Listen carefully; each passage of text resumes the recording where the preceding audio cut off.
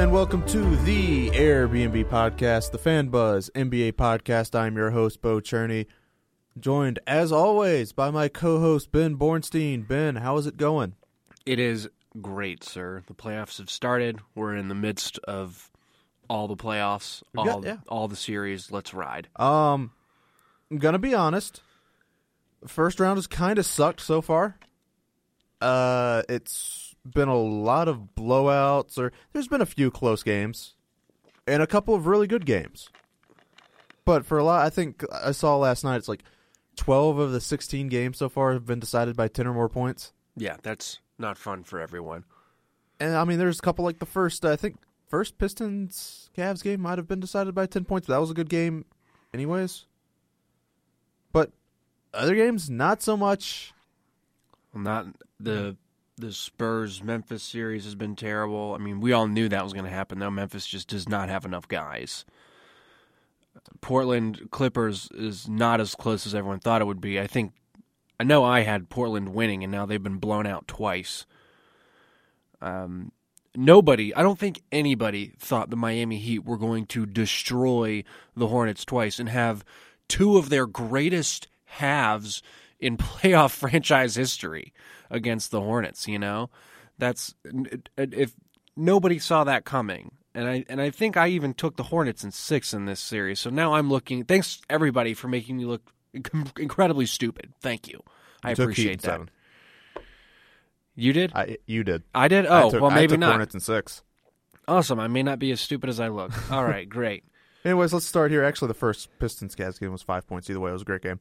Let's start with them because even though the Cavs won last night and they go up 2-0, things got really interesting post-game. This actually wasn't on camera. This wasn't like in an NBA TV interview or anything. But afterwards, Stanley Johnson, speaking in a media scrum, said that he was in LeBron's head. Dude. And, yeah, the rookie might find out in a bad way what that's not a spot he wants to be in. Or, and this, I mean, hey, I'll start off with this. It's a dumb thing to say to anybody. Oh, I think they're in their head. We're down 2-0. LeBron just scored 26, 8, and 6 on us, or whatever he had. What are you doing? Like, you lost. This is that moment where you're down 10 points with a minute left, and you say, "We've got him right where we want him." That's kind of what that's like. You know, they're up by 7. They won by 17, and they were up 2-0. But that's exactly where we want to be. What? They've fallen into our trap. Behind the loss was only another loss. But, I mean, I will give Stanley Johnson this, though. He's not scared at all. Unafraid. Of LeBron. He is one of the most poised rookies, I think, in these playoffs right now. He's had to guard LeBron James. He's done a decent job. He's not given LeBron the shots he wants. He's made him go to those turnaround jumpers on the baseline over him, and sure, he's hit him, but that's still not an easy shot. If you're making LeBron hit those shots, you're doing a good job. But to say, yeah, I'm in his head, that's you've either just set yourself up for the greatest LeBron game in the Palace at Auburn Hills, or you're about to have the greatest defensive game against LeBron ever. I like what someone on Twitter said. It's like, the amazing thing about this is that LeBron's either going to put up, pretty much like you said, LeBron's either going to put up like a 40-point game, where it's going to be amazing, or he's going to have a bad game where we're going to have an amazing storyline. Yeah. And Stanley Johnson's going to look like a genius. Yeah. Stanley Johnson. Well, I guess that's why SVG likes him so much. Completely unafraid. Speaking of that, SVG also, we should talk about this a little bit, getting fined $25,000 after the first game for saying, you know, they're not going to call LeBron's for offensive fouls, and they know that. How did you feel about that $25,000 fine? It was worth it. I'm pretty sure they called 2 offensive fouls on LeBron last night. I would say it was worth it. But they also, I think somebody said he hadn't gotten a fine in 2 years or so anyway. It was about time. Let's be honest. He would do that all the time in Orlando because he was always lobbying for Dwight Howard to get more fouls called for him. And it worked at times, and I think at the very least it's brought attention to LeBron's charges throughout the series. And I think the Pistons will probably get a couple more of those calls at home now, especially in front of a really rowdy crowd. And if the Pistons keep playing tough like they do, they should be getting those calls. Because LeBron does that a lot. If he has a smaller guy on him, he drops the shoulder or he extends the arm. And a lot of times he gets away with it, but the refs know now because they're going to get a nice talking to from SVG if they don't call it. Yeah, it's like if you're gonna get fined, make it worth it. This might be something that was worth it. I mean, they might still lose the series, but if you're starting to maybe shift to, they're looking at it at least, that's a win.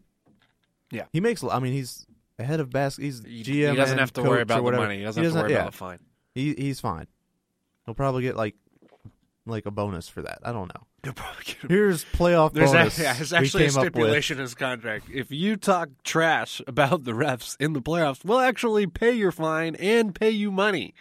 I think it was him last night. I'm trying to figure out who it was. I think it had to be SVG because I think it was on TNT. But they showed like a clip of him just like asking the ref, how you doing? How far are you going? Oh, yeah, that was a good one. We already know. It's just like, oh, yeah, you're the first trying to climb up, just like we are. And it's just like, God, he's working the officials so hard right now. It was awesome. It's amazing. Let's move on to, I think, the series people expected to be the closest in the East. Hawks and Celtics. Not that way so far. Hawks up 2-0. All it takes is one injury, man. Yeah, and that injury might have happened. Avery Bradley, strained hamstring, expected to be out for the remainder of the series. Kelly Olynyk was also out for Game 2 for shoulder issues that he's been dealing with all season. Cavs fans can appreciate that. Oh, wow. They're bringing the heat over there, Ben. Sorry, too early. What do you make of this series? It's going back to Boston. They play Game 3 on Saturday, I believe. Can Boston still make it a series without Avery Bradley? Because he is a pretty important part of their team. Yeah, I would argue he's the most important part of that team. He's a guy who plays. He's going to keep the other team's best guards from getting to where they want to go. He's going to make life very hard for them, but he's also his offense has improved enough to where he's actually a threat on offense. He can shoot the ball now, so he's not just a 3-and-D guy or even just a defensive guy. He's an actual NBA player, an actually good point guard, and I think now Boston has to find a way to run the offense through Evan Turner, which you're right. You're probably not excited about that if you're a Boston Celtics fan, because Evan Turner should not be the guy you run an offense through. But if Boston has to decide if they're going to keep Isaiah Thomas coming off the bench, or if they're going to start him and say, listen, you're going to have to be the microwave guy from the start instead of just being the guy off the bench. You mean Evan Turner? Yes, Evan Turner. Sorry. Yeah. But because Isaiah Thomas will be starting. He doesn't have a choice now for sure. But I just don't see them overcoming the Hawks, even with the Dennis Schroeder injury, because I don't think he was playing that well anyway in the 2 games. So, Jeff Teague's going to have to step up his game a little bit, and we might get some third-string point guard action going on. If only the Hawks had a good third-string point guard that could just step in and already knows the offense and hadn't been traded to Utah. Whoop! Okay. Anyways, because I don't think that injury is going to be that big of a deal to Schroeder, because he played awful in Game 1. He had literally one of the worst playoff games of all time of anybody in Game 1. But what I'm looking at for the series, and they'll go back to Boston. Boston will probably get a boost from the home fans, but I don't think they have enough, and I think they've actually been pretty lucky for the first 2 games to be able to be where they are right now, which is not getting completely the doors blown off of them in both games because it was a 17-point game at halftime in Game 1. You have Marcus Smart start hitting threes again in Game 1. That helps you get back. And of course, they played well in the second half, so I don't want to sound like they just got lucky. But Marcus Smart hitting those shots is pretty lucky, though. Yeah, but I'm not going to lie. That's what you're relying on this point. You're to win, you're going to need the Hawks to go completely cold. And we've seen them do that in both games, go completely cold for an entire quarter, and it still hasn't been enough so far. But you're going to need the Hawks to go completely cold. You're going to need Isaiah Thomas to score like 30. And everybody on the Celtics is just going to have to heat up. Yeah, and you're going to have to get, 15 from Evan Turner, or, if Olynyk's back, get points from him, or Jay Crowder, who hasn't been great offensively yet this series. But you even look at the Hawks, it's like, Al Horford's had a good series so far, and you had a good Game 1 from Kent Bazemore, and Jeff Teague's played well, but Paul Millsap, who is the best player on the Hawks, has played terrible so far. And they've still won 2 games. And the Hawks are still up 2-0. So, if you can't beat the Hawks and Paul Millsap is playing terribly and Jeff Teague has just been average, you just don't have a chance to win the series. You have to do more. There was a point in Game 2 where Bazemore and Millsap were shooting a combined 3 for 24 from the field. That's 1/8 of the shots made. Yeah. That is math, folks. That is 12.5%. It's not great. It's not what you want out of a shooting percentage. No, that is no. But if you can't be, sure, we'll see how home court plays in this. But if you can't beat them and Millsap's playing that terribly, and Millsap's been the guy for the Hawks really all season. But that's not a good indicator. And it's not as if he has a bad matchup anywhere. He has a favorable matchup whoever guards him, and he's still having a bad series. You have, who are they playing in the front court? You have Amir Johnson, Sullinger, Jay Crowder. Crowder and Amir Johnson are pretty good defenders. But not so good that Paul Millsap should be playing smaller. Yeah. And that hurts him. And Amir Johnson's not quick enough, I don't think. And I actually really like Amir Johnson. He's a really good player, but I don't think they're not, going to be like, okay, if you throw them out there for 7 games, they're going to consistently limit Paul Millsap to 30% shooting from the field. Yeah. Eventually he's going to have a good game, and that could just completely bury the Celtics. One more thought I want to talk about since we're talking about Hawks Celtics. Tommy Heinsohn. Oh, dude. What are you doing? Former Boston player, Hall of Famer. He's currently a commentator, I think, for NBC's their affiliate. Their NBC CSN affiliate. Boston or something, yeah. Said after Game 1, dude, Al Horford's not a great player. You just got to get a body on him. Unbelievable.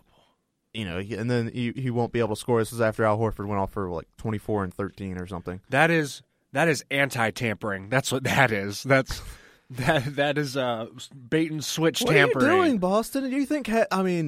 Somebody put a muzzle on this Tommy guy. Heinsohn's like 75. He's old. 80. He's old. He's an old dude. So he classic old man move. He's going to say whatever the hell he wants and really not care. But you think someone in the front office... 81, by the way. 81. 81. Okay. Someone in the front office is going to be like, hey, Tommy, this is a guy we're trying to recruit here. We want to sign this guy. You probably shouldn't be going out and on camera on We'd video really appreciate if, didn't talk trash about him. Didn't call him... He's not a great player when we're trying to give him $130 million contract. He's likely to be the highest paid Latino player ever in league history this summer. Yeah. So don't screw it up, Tommy Heinsohn. Don't screw it up, man. The grand scheme of things is probably if Horford wants to go to Boston and they're going to pay him, he's going to go. So this probably doesn't change, but you still don't want it. But Heinsohn's going to have to issue an apology, I bet. It's going to be great. You still don't want it, and if you're Boston. And plus, it's just a bad look overall. I always go with the wrestling analogy. I'm going to. But it's like, in wrestling, if you know you're going to lose to a guy, you don't go out there and completely bury him before you lose, because then you're just like, oh, well, you said that guy just completely sucked over and over again, but then you lost to him. What does that make of you? Right. So it's like, Al Horford's not a great player. Well, he's averaging 20 points so far in the first 2 games, and then you're losing 2-0. And what does that make? If he's not great, what does that make you? And don't listen, man. Don't be mad that you lost, that your team lost. He's just angry that a guy he didn't expect to have a good game had a good game, even though Al Horford's been playing really well all season. So don't be that guy, Tommy Heinsohn. Don't be that guy. 4-time All-Star. Yeah, 4-time All-Star. Hop off his jack, home slice. Anyways, we'll move on from the thrilling world of color commentators. Yas. Into tied 1-1. Pacers Raptors. This is Pacers took game 1. I'm pretty sure we said this might happen. The Pacers are going to take a couple and make this interesting. Toronto has that. Dude, they have. We both had Toronto in 5, by the way. We had Toronto in 5, but we did say Pacers. So we both thought Pacers would take one, make it interesting. This is a classic. This is the Toronto Raptors we've come to know. They're going to drop a game they shouldn't, and it's because they're always thinking about oh man, we have to get the monkey off our back. We have to get past the first round. Oh, we have to get to the conference finals. Oh God, we have to get to the conference finals. And they tense up. They get tight. They play badly, and then wonder what happened. It's happened the past few years now. Granted, they're still probably going to win the series, but you don't drop the first game of the series at home. That is unacceptable. And I saw an interesting segment on The Jump, and they were saying Brian Windhorst was apparently with the Raptors for a few days during the year in March, and he was saying they were talking about getting past the first round even then. This stuff is ingrained in their minds, man. The playoffs are swimming all up in their dome. I mean, I get it why it's in their head, because I don't think as a franchise they've ever been out of the first round. I think until, what was it, last year? It might have been the year before, but they hadn't even won a playoff game at that point or something like that. Oh, it was crazy, yeah. Yeah, it was ridiculously bad. So, I get that mentality, but when you're going up, I mean, the Pacers had a mediocre year. Obviously, they finished over 500 and got in the playoffs, but I think they did better than their expectations. Right. But they still had a solid year, I would say. But also, they still have Paul George. And whenever you're going up against a legitimate star in the playoffs, things could get difficult for you. And I think he had, 33 in game 1? He really heated up, and I think the third quarter is where he did a lot of damage. They eventually pulled away. And, the fourth quarter was still close, and then they just exploded late and took a double-digit lead. The Pacers did. And I don't know what to make the Pacers still. I mean, they've got, obviously they have Paul George. They have, Miles some Turner's decent pieces. played really Miles solid. Turner's good. And they have George always Hill, say Miles Turner. I'm on that bandwagon. Rodney hard, man. Stuckey. Whoever else is on it. It just seems like a weird collection of players. Yeah, and it's working, so shout out to Frank Vogel, And Larry Bird. Keep it real, Bray. Keep it real, Bird. The great front office hope. Sure. The great executive hope. There you go, yeah. He's made lineups with George Hill, Jan Mahinmi, Paul George, Miles Turner, Monte Ellis. Oh, yeah, Monte's on that team. Jordan Hill, Ty Lawson. I mean, he's made lineups with all those guys work for the most part. And Frank Vogel obviously has made that work. But this is just a mishmash of just weird basketball names that you did not expect to see play together. I'm looking at it, and it's just a weird roster lineup, man. It is just weird. Game 3 is going to be particularly huge in this series, and that's tonight, actually. We're recording this on the 21st if you're listening to this late. But if the Pacers win the first game at home, things got weird. Yeah, because that's bad news for the Raptors, because you're facing... I mean, the Raptors could conceivably win Game 4 and then win Game 5, and then they're up 3-2, and no one cares. But I'll tell you who cares. The team that has to play them next, they're going to probably be rested. Yeah. But they go down 2-1, and the Pacers have another home game on deck, and they could potentially go up 3-1. And what you said earlier, it's like they've been talking about this since March. Oh, we got to get out of the first round. They're extremely tense about it as a team. if they go down 2-1 and they're facing going down 3-1, that could get really bad. Sure, that maybe they could play the game of their life, but it doesn't always work that way, and it could just tense up and fall apart. And Raptors fans have seen this before, so they're not exactly keen on this. And that's a game to watch. It's not something. I mean, I think it'll be interesting. The Toronto Raptors, their best players need to show out. Kyle Lowry and DeMar DeRozan have to show out. There is no reason why those two guys shouldn't be scoring 20 points apiece. I mean, Paul George probably guarding DeMar DeRozan. He's a good player, but Kyle Lowry needs to play much better.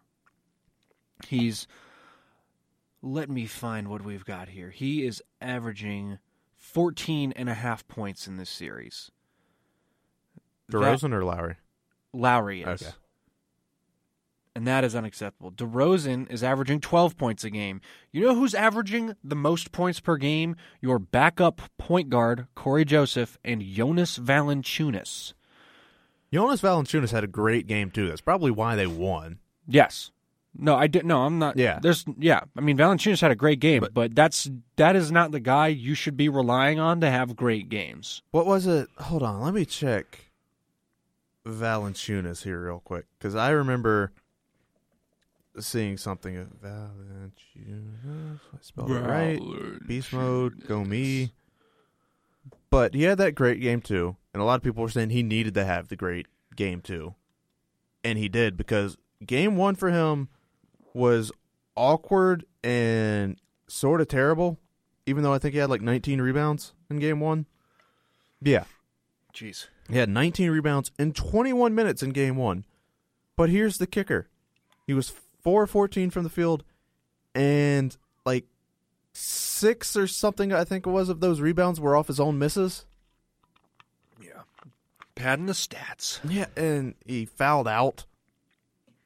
Dude. And it was just awful. And you're looking at this, it's like, well, we see some good stuff there, but it's like, that's terrible, and you got to play better. Yeah. God, and then the next game he comes out and puts up the game of his life, really, 23-15 playoffs. But they just need a game where everybody puts it together. They haven't had that yet. Yeah, there's just no reason Kyle Lowry and DeMar DeRozan should be having a bad series. And I think they know that, and I think that might be why they're having a bad series. They're thinking about it too much. Guys, stop thinking. It's basketball. Have fun and play. In fact, you're supposed to be loose in the playoffs. Don't tighten up. This is why the Raptors can't do what they're supposed to do, because you guys tighten up all the time. Keep it loose. Let's quit thinking about it so much and move on to the next series, Heat and Hornets. All right, fair enough. Which has been 2 blowouts so far. Oh, man. Miami they have had they broke their record in the first game for most points in a half in the playoffs, franchise history. The next game, they destroy that record.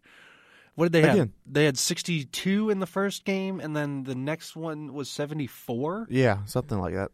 72 maybe. What? And it's been the same thing both games. They get good dribble penetration. They get buckets. They either get buckets inside, or if Charlotte's defense starts to cheat, they kick it out and hit a 3 wide open. And every time. And Hassan Whiteside has been really good on the offensive boards too.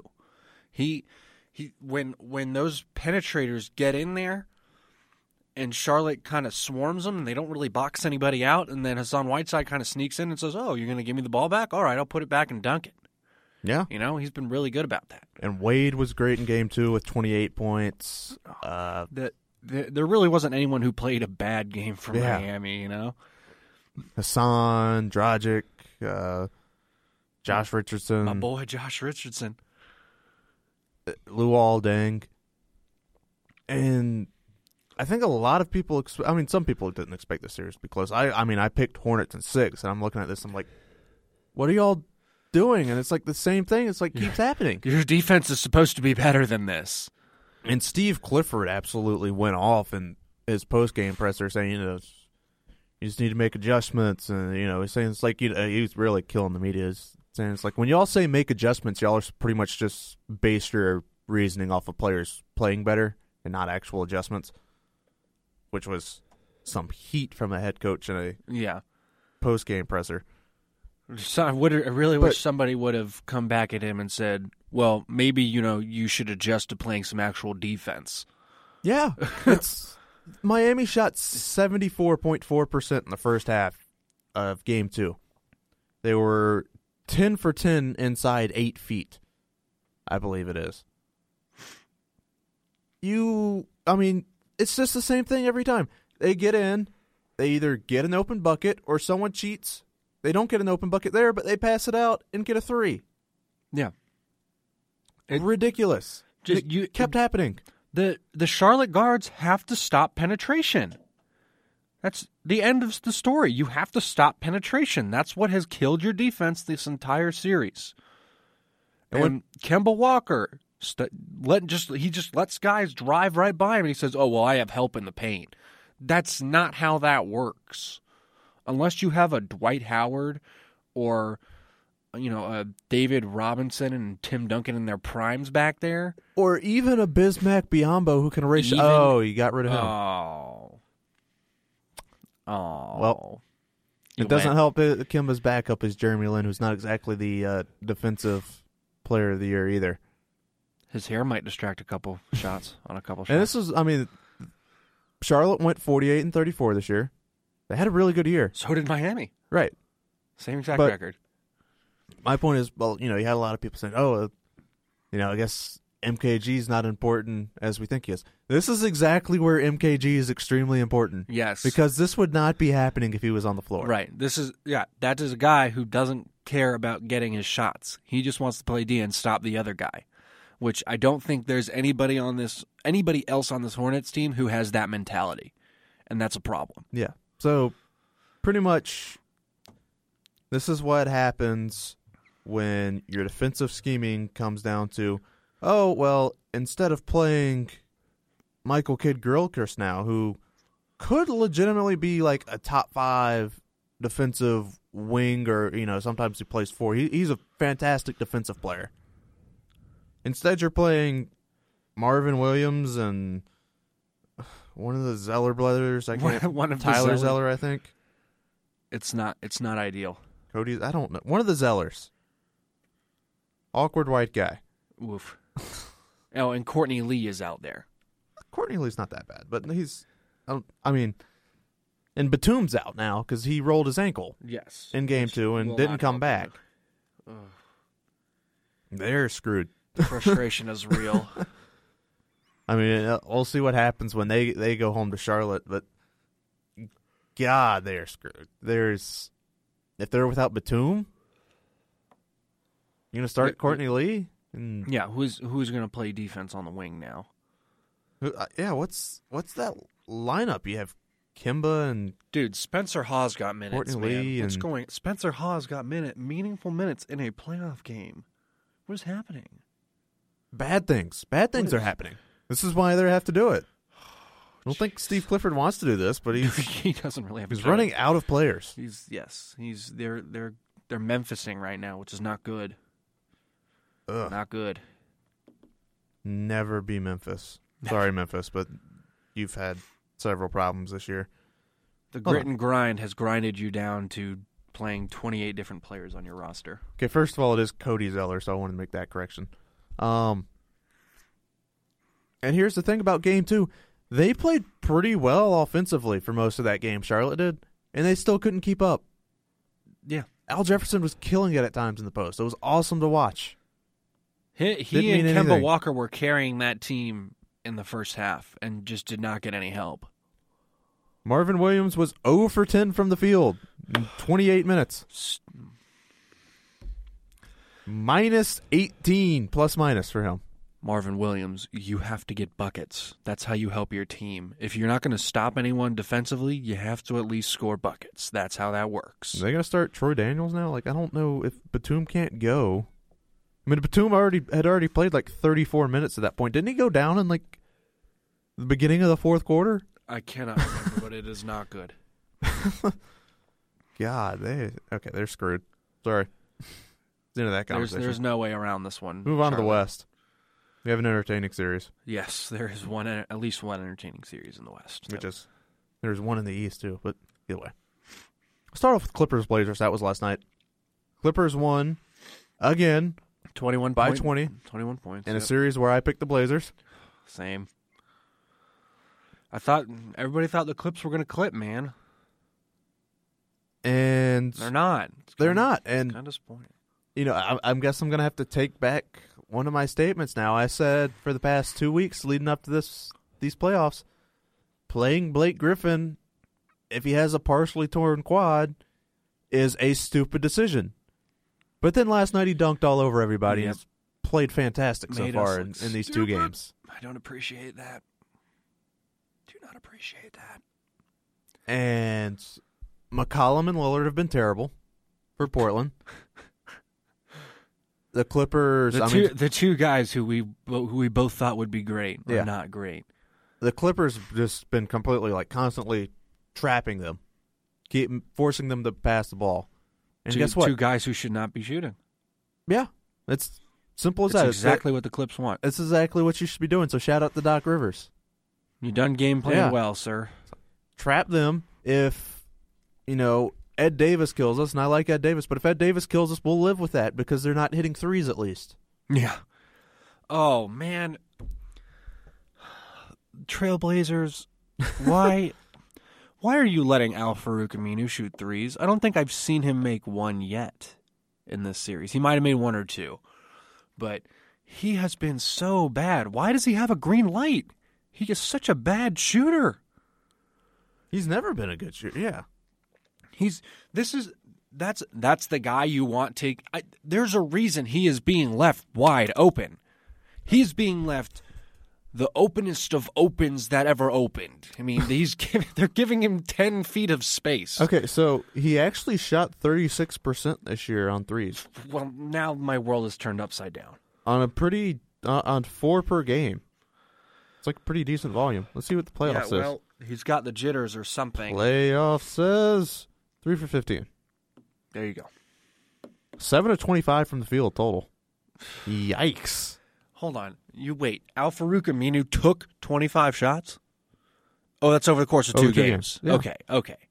I was going to say, man, come on, dude. He definitely didn't take 15 threes in 1 game. Yo, it felt like it felt like it last night, though. It was bad. Again, you're being left open for a reason. Bruh, J.R. Smith post-game, that's not what I'm going to do, but when he found out, some interviews, Cavs took 38 threes, and J.R. Smith looks down at, the stat sheet, looks up, and he's just like, we took 38 threes? Damn! They tied a playoff record for most threes in a game, too. 20. Yeah, 20. They hit better than 50% of their threes. You can take 38 threes when you hit 20 of them. Going on to the Clippers and Blazers, though. Does this series, we've talked about this with the first couple of series that are duo. Does this series change at all going back to Portland, which has been one of the best home courts in the NBA for the past several years? Does this change at all? Because Terry Stotts has to make some sort of huge adjustment, or someone just has to get hot, because right now they are just destroying the bejesus out. The Clippers are destroying the bejesus out of the Blazers, and it's just pure game planning right now. Like you said, those traps are killing them. They have to find a guy who can come up to the free throw line, take that shot, and hit it consistently. I think that's about the spot where they're able to find these guys, where they're hitting them off the trap most times. Because you can't keep letting the Clippers trap you. You have to fix something, Terry Stotts. Something has to be done. You have to figure out ways. You have to have plays that will negate a trap, or you don't screen as much, maybe, so you don't bring the big man up to trap, or you have to have more movement elsewhere on the court. You need to find something that will alleviate the pressure off C.J. McCollum and Damian Lillard. Does Portland go small? They might. They're already a pretty small team, but they might have to go super small. If they go super small, take Plumlee off the court, maybe put someone else in there. They could conceivably make DeAndre Jordan just absolutely useless on defense. I mean, sure, he could rove the paint a little bit and try and block shots, but if he's guarding a 3-point shooter, he's not going to go out there and guard him. And now maybe you have a guy who's open in the corner or something. But the problem is they don't have a whole lot of guys they could put in and be small and still be fine. And it doesn't help Myers Leonard isn't healthy. I can't believe I'm saying Miles Leonard. Leonard was huge for them this year. He was great. He can shoot. I mean, his ability to shoot the 3 now is, it was huge. But what kind of lineup do you put in there? If you put Lillard and McCollum, maybe Mo Harkless. They already have Mo Harkless in starting lineup. Mo Harkless is there. Maybe you add Gerald Henderson and play Mo at the 4. Play Mo at the 4, Henderson 3, and I guess Plumlee is your starting center. You maybe put Ed Davis out there. Ed Davis, or I can't believe I'm saying this. Maybe even Al-Farouq Aminu, but just don't let him shoot threes. Just say you have the red light to shoot threes. I mean, because right now this starting lineup is what they're playing is Lillard, McCollum, Aminu, Harkless, Plumlee. That's the way the Clippers playing. That's not going to get it done. Yeah. So I don't know if you might have to just go super small. I mean, there's really nothing else you can do. Hope someone gets hot, or you're gonna have to make a huge adjustment. And it looks like huge adjustment's the one on deck here. Yeah. So let Pat Connaughton get in and fire shots. Just let him fire it up. No. All right, that was worth a shot. Still love you, Pat Connaughton. Next series, we got here Golden State up 2-0 on Houston. Steph Curry did not play game 2. Didn't matter because Golden State's that much better than Houston. Houston kind of sucks. Yeah, kind of. Okay. Being very generous over there. Well, they did make the playoffs. I don't... Congrats, because the Utah Jazz basically gave it to them. They kind of suck. I mean, I know we've tried, but they kind of suck. And it's not full suckage because they still made the playoffs. But Golden State won 73 games for a reason. Yeah. Obviously, it wasn't all because of Steph Curry. Still have Draymond, still have Clay, still have, a super bench of Sean Livingston and Andre Iguodala. So. And Mo Spates. Mo Spates, yeah. Mo Spates, Mo problems. Former Gator. Mo Spates. Giving him my shout out. I mean, do we have to watch 2 more games of this? Really? Can we just? You know what? Is there a mercy rule? It was interesting. Golden State really didn't pull away in that second game until the fourth quarter. And those starters were in, I thought, too long. Because that should have been a blowout way earlier than that. And I hated watching every second of it because it was more James Harden not playing defense. We got some Josh Smith troll threes out of it, though. Yeah, we did. We also got a Dwight Howard DQ out of 6 fouls. Yep. Which, if I'm him, I want to get out of there too. I'd foul. I would have fouled out in the first minute. How quickly do I get out of Houston? Yeah. But the thing is, he was 5 of 7, and then they just stopped feeding him. That's been the story of Houston this year. Yeah, and I mean, there was one play. James Harden didn't even try to get it to him. He said, "Oh, I'm going to try and throw an alley-oop." He throws it off the backboard. What are you doing? That's not a basketball play. If you were to write a recap for this season, you pretty much just nailed it with that entire sequence. Yeah. With a WTF at the end. Yeah, I mean, even what you started with before, I butted in, Harden not playing defense. They don't find Dwight when he's playing well. And they just don't play team basketball. This isn't a good team. Yes. There's some good pieces. But it's not a team. This is one of those cases where, the sum of the parts is less than the individual talent. It's James Harden's squad of bros. Minus Dwight Howard. He's the guy nobody wants in there, but he's kind of your little brother, and you have to let him in, and everybody decide, fine, we'll let him play. Even though he's older it's James than most Harden's of those guys. Squad of, skip into the paint, flex your head back, try to get a foul call, and then it doesn't work, and then everybody's like, well, that was a possession. So that happened. Yeah. God, Houston's terrible. Make this quick, Golden State. Yeah. Do you think they play Curry game 3? I mean, they don't need to. He rolled his ankle in game 1. I don't think they do. I don't think they really need to. I think I saw he was at one of their practices in Houston, and he was saying basically, if they need me, I'll go. But I don't think they do. So I mean, that's basically what he said. He didn't say that outright, but it was kind of if they need me, I'll go. If not, I can get another game of rest, whatever, make my ankle feel good. I mean, what's the word? Ooh, we lost the game. Yeah, I'm sure you can do that twice. Yeah, no, you're not. Well, no. We get to eliminate the series at home now. Yeah. Yeah, we get more ticket sales for the fans. Congrats. Get those merch sales. Get their stipends. That's right. That's what it's all about. Getting that merch money? That's what it's all about. Gosh. Jesus. Ugh. I remember I picked that game. I mean, I picked Golden State in 3 just 'cause it's like, get this series over with. It's Bucks stupid. in 6. Bucks in 6. Let's ride. I think the Bucks would put up a better series than Houston would right now. I would not doubt that. We'd get to watch Giannis at least. I was going to say, Giannis would be fun to watch. Speaking of fun to watch, Dallas OKC is tied at 1-1. Oh, man, that game 2 was epic. Oh, I loved every second of that game 2, man. Kevin Durant in game 2 shot 7 for 33 from the field. And wasn't he something of 2 of 20 outside the paint?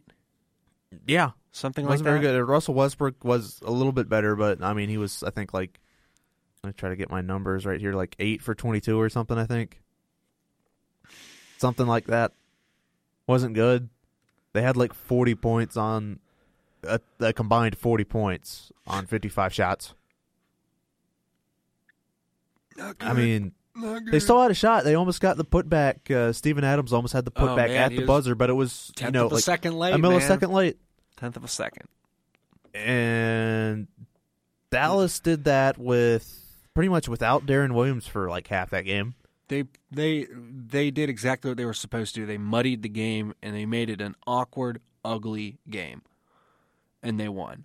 They still don't have J.J. Barea either. And they don't even have J.J. Barea. But Raymond Felton played a surprisingly good game. My mind was blown. He had, 22 points? 21 points?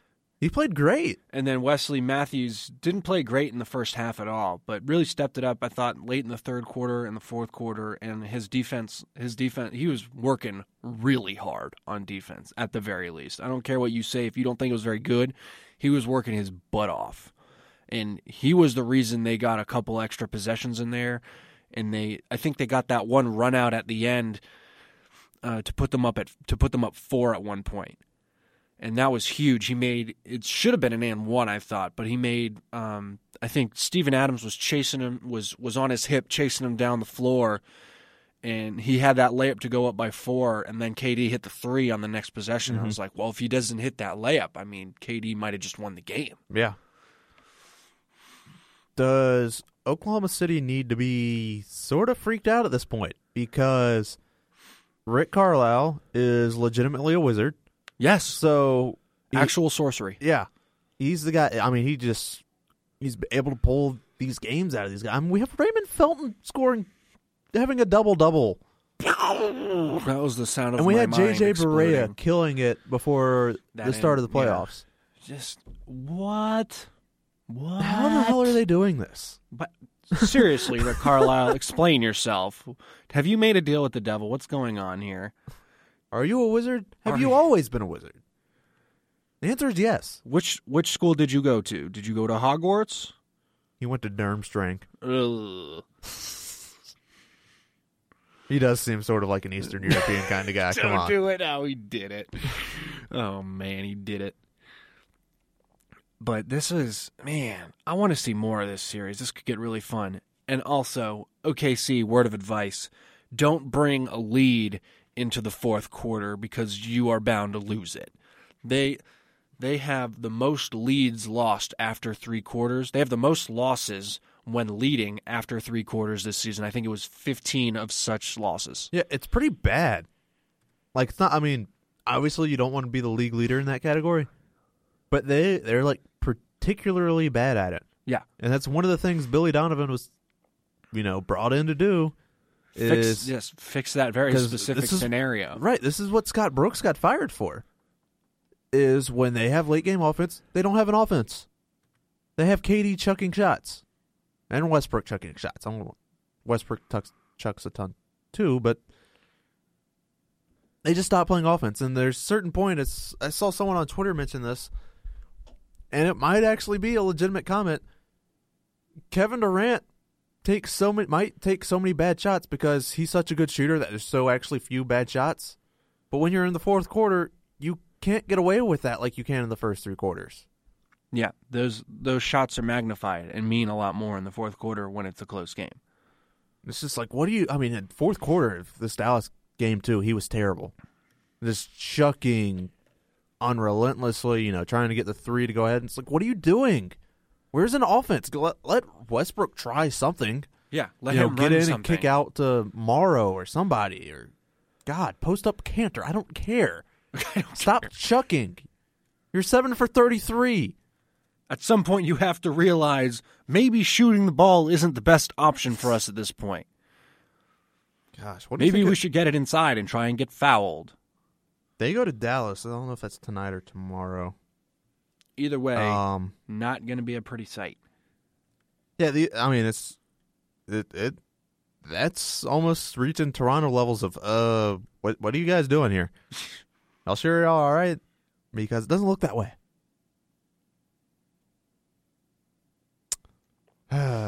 Ben, stunning. Ben, Spurs, Memphis. Tell me about this series. I'm enthralled by this. No, you're not. You're right. Don't patronize me. The Spurs are wondering when the Memphis Grizzlies are going to show up. They're wondering who these guys in these jerseys are, because that doesn't look like the Memphis Grizzlies that started this season. They want the Grizzlies to show up. They need to go to a damn hospital. They need to go to the hospital where the rehab center is. This is the Spurs are doing classic Spurs things. They're going to blow out the Memphis Grizzlies. They're gonna get their rest. It's going to be boring. It's going to be boring, but you're going to have to deal with it. They're going to enjoy their rest for whoever they play next. Here's some fun sort of inside info. When I was working TNT the other night, and the Spurs Grizzlies game was on, game 2. And I think nobody on the Spurs. I mean, Spurs won by a ton. And nobody on the Spurs had more than 13 points. And it's like, do we have to make a graphic for somebody here? Because no one did well. This game sucked. And the inside crew pretty much said as much on television. It's like, I remember Chuck said on television, we don't got any highlights, but we got some lowlights. Yeah. That was awesome. Chuck has been great this postseason, by the way. Completely unfiltered. Yeah, if you're not watching TNT, then you're not watching Chuck at his best, because he gives 0 Fs, and it's phenomenal. I mean, is there anything to take from this series at all? And Spurs are going to win. They just have to come out of this healthy. That's it.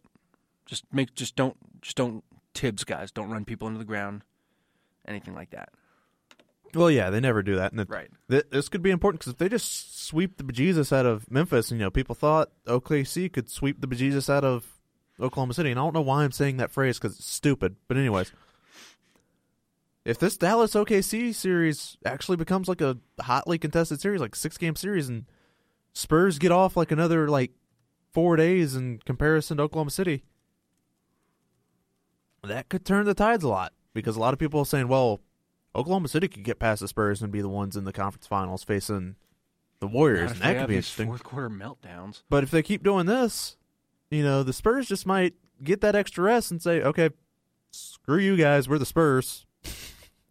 Screw you guys. We'll do Spurs things. Because that's what we do. That is what we do. I saw an interesting article yesterday. Someone from the Star Telegram said that Rick Carlisle is a better coach than Greg Popovich. No. Okay. Just wanted to make sure that was brought to your attention so you could. I like Rick Carlisle. I said he was drawing magical powers earlier. Obviously, he's not a bad coach, but he's not. It's like better. Popovich. His argument was that Carlisle gets way more out of his guys than what Popovich has ever had to do. I mean, he got a title out of just primetime Dirk and Twilight Jason Kidd.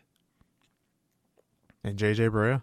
And J.J. Barea suckering LeBron in that 2011 finals.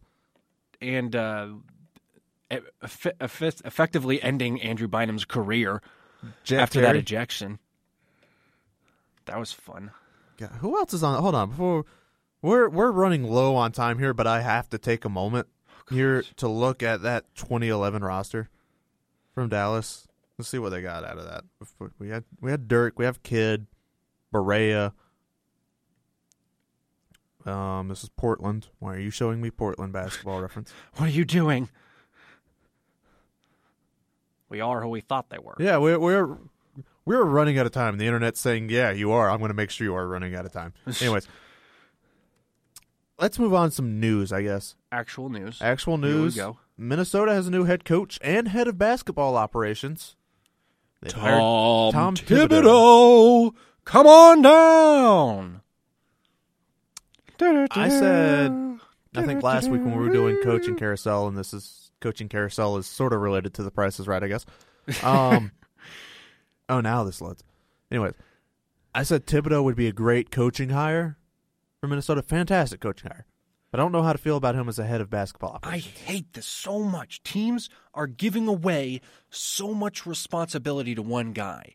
This is not the first time that a team has given the president and coaching role to one guy. Doc Rivers has that role with the Clippers. And up until recently, he had not been doing a very good job. SVG's been doing fantastic in Detroit, SVG has been doing fantastic. He's one of the few guys who can pull it off. So, Thibodeau... But you have to have the right guy. I don't see Thibodeau as a guy who can manage both of those things. Budenholzer's technically doing that now, too. But so, where I question this is, I wonder if this will be like what's happening in Atlanta. Is Wes Wilcox is the GM now. If Thibodeau's just like, all right, I'm the coach, but I also want, I'm also going to be, the final guy in decisions. But you just go work, and I'll let you do that for, the new GM, Scott Layden. Yeah. If that's the way that works, that's fine. But we don't need, don't do a Doc Rivers, who has been terrible at acquisition. He's done a good coaching job, but he's been terrible as the GM. Just has not brought in the right guys at certain times. But don't get me wrong, he does get a lot out of the guys he does have. Okay, did anybody think Cole Aldridge was going to be a serviceable backup again? No. He has been pretty decent in these playoffs. He was really good when Blake Griffin was out, too. Yeah. And also looking at this 2011 Dallas roster, since it's on my computer now, it's actually a better team than I remembered. You still had Matrix at that point, and yes. Tyson Chandler. So, anyways, Rick Carlisle, still a wizard. Tom Thibodeau, potentially a wizard, who drains the power from his players by playing them 48 minutes a night. If he could, he'd play them 52 minutes a night. Yeah, he probably would. I mean, let's be real. I don't. He's gonna go up to Karl Anthony Towns in their first meeting as player and coach, and he's gonna say, "Hey, what are you, 20? Hey, you're gonna play 40 minutes a game. How does that sound to you?" This is how I would present it. Oh no. How does 25 and 12 sound to you? Because that's what you're going to be doing, playing 40 minutes a night. He's playing like 30 now, so it's like increase your output by 33% there, buddy. Jeez. It'd be great. Which is not necessarily how these things work, by the way. He has all these young guys. I think they'll put together a decent roster. I don't think it'll be as big of an issue in Minnesota as it was in Chicago, unless they have the injury issues like they did in Chicago. Right. Which is just an unfortunate situation. You can't predict that. So, you can kind of predict it when you're running guys for that many minutes a game. Yeah. There are certain injuries you can predict. The freak injuries, obviously not, but there are, knee aches, joint aches, foot pains. When Joakim Noah has like plantar fasciitis and everything, you can't be out there playing him 40 minutes still, even if he wants to. It's unacceptable. It doesn't matter what the player wants at that point. You have to look out for his health and safety. We'll see. And I hope it works out because Minnesota has potential to be a very fun, competitive team. And they deserve it because they haven't been in the playoffs since, 2004. And they could quickly turn around and become one of the better defensive teams as well, which is really what I'm excited about. Yeah, you have the pieces there. Yeah. Wiggins, you have Cat. I mean, Levine and Rubio could be... I mean, Rubio is a good defender. I don't know. You have to find other guys on the rest of the roster to fill in. Anyways, we're running out of time. Ben, final thoughts, anything, playoffs, whatever. Thought Phoenix hiring Earl Watson was a great call, taking the interim tag off him. I think the players responded to him really well. Happy for him. Hoping other teams that have openings don't make dumb decisions. That's all I'm asking. I hope over the next few days we get some sort of competitive games out of this first round. Also true. Because it has been awful. Horrific. Except in the Hawks series. Hawks win in 4. Or 5, since I guess I predicted 5, so I can be right. There you go. Although 4 would be better. Just a quick rundown. On our playoff predictions before we go here, I think Ben's technically ahead of me right now. All right. You had Cavs in 4, Toronto in 5, Heat in 7, Boston in 6, which might kill you. Which will probably kill me. But you also had Spurs in 4. Yes. And Blazers in 7. Where I'm getting killed right now is Hornets in 6. And Blazers in 6. Yikes. And Spurs in 5. Oh, God, why did I pick Memphis to win a game? That's not happening. Anyways, we're out of time. If you made it this far in the podcast, we appreciate you for listening. And we'll be back to you next week.